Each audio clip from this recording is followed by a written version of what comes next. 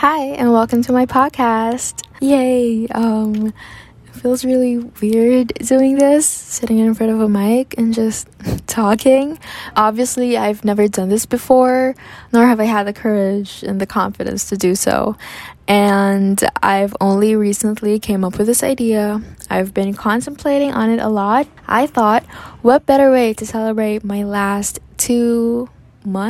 less than 2 months of being a teenager than to do something with what I'm passionate about. So yay, this is really an achievement for me. So I hope you're gonna stick by till the end of this, because this is just a mic check and I really want to hear your thoughts about it. I've only recently delved deep into this in 2020 because since I'm the only child, I always talk to myself and I was always alone. I talked to my dolls. Yes, I'm that girl with a dollhouse, and I really enjoyed it, and it's how I spent my time alone. This is really an achievement for me. It's a big step for me because back then I was really afraid of talking to people. When I was in 8th grade, I was included in this extemporaneous elimination contest, this speaking contest, and as I stood there and it was my turn, I froze and I just cried and I wasn't able to spit out a thing. So I cried all the way back to the classroom after that, which was really embarrassing on my side because I guess I was intimidated by the others because they were really good. So yeah, I figured after that I would build up my confidence again and I would work hard for it. So this is really a big step for me and I'm really happy about it. Look, I'm having fun. Taking action with what I'm passionate about. Yay! Because over the course of 2020, I've developed this kind of hobby of talking because I find it really stimulating to hear your own thoughts and ideas and opinions reverberate back to you. It lets you discover more about yourself. It lets you get to know yourself and realize that, oh, this is the person that I am.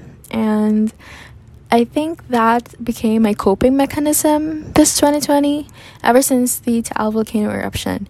And this pandemic, I was able to delve deeper into it, and so that became my coping mechanism, which really helped me a lot. And I hope people get something out of this, even just a mere relaxation, because pardon me if I'm not grown up enough and I don't have a lot of experience about certain topics, but I still feel that I can properly see things right and hoping to grow with this podcast, really. Also, pardon me and please bear with me for any flaws or mistakes that might occur along the way. I'm still testing the waters, okay? I'm still learning, and if there will be another episode, maybe I'll do better there, because as the title says, this is a mic check and I'm really nervous now, but I'm having fun. So enough with the podcast backstory. Now let's talk about something else. I really have no idea how to stimulate this conversation by myself. I was thinking if I'm gonna have another episode, I would ask one of my friends to do it with me, because I feel like in certain topics I would be able to convey my opinions and ideas better if I have someone to talk to. So I hope they come along with me. Message me if you want to do this with me, please. Friends, help me. What am I saying? Yeah, my coping mechanism has been like talking to myself in front of a mirror, in the bathroom, whatever. It has been tough, actually. And I also observed that people are able to go out already. Like, wow. My mom never let me out of the house because she's scared I might get sick. And I understand that because when I was 7 years old, I had this really intense dengue situation, and it was really hard, and my life really changed after that. I wasn't able to go out and play with my friends because it was really intense. It wasn't just any normal dengue situation. So yeah, I don't want to talk about it today, but that's the reason why I understand how protective they are of me, and I appreciate that. And also during this pandemic, amidst all that's been happening, I really appreciate the time that I have with my family. Like, this length of time, it's precious, and it brought me closer to them. And I'm really thankful for this, because if I'm 100% being honest, I wasn't ready to move out for college. I wasn't ready to leave my pets behind, my precious pets, and yeah, my family. And so it was a blessing, really, and I'm really grateful. Also, I'm really grateful to have the resources to do college at home. It really is a privilege, and I don't mean to sound tone deaf, but it's a privilege, and I'm grateful. You know, a lot of people don't realize this because we've been so stressed with the pandemic. We want it to be over, but, you know, if you're with your family and you're safe, don't forget to be grateful, because that's the kind of thought that would help you cope with this, help you be complete, content. Yeah. But one thing I hate about, no, there are a lot of things I hate about quarantine, but one of them is the amount of screen time that we spend on our phones and our laptops and any backlit screens. It's just sad that we have nothing else better to do than, you know, stare at our screens. And I'm sorry, my dogs are barking. They literally bark at anything. So I'm really sorry about that. But since this is a mic check, I'm gonna let it slide, and you'll let it slide too, okay? Let's just wait for it to be over. So now I guess it's over. What was I saying?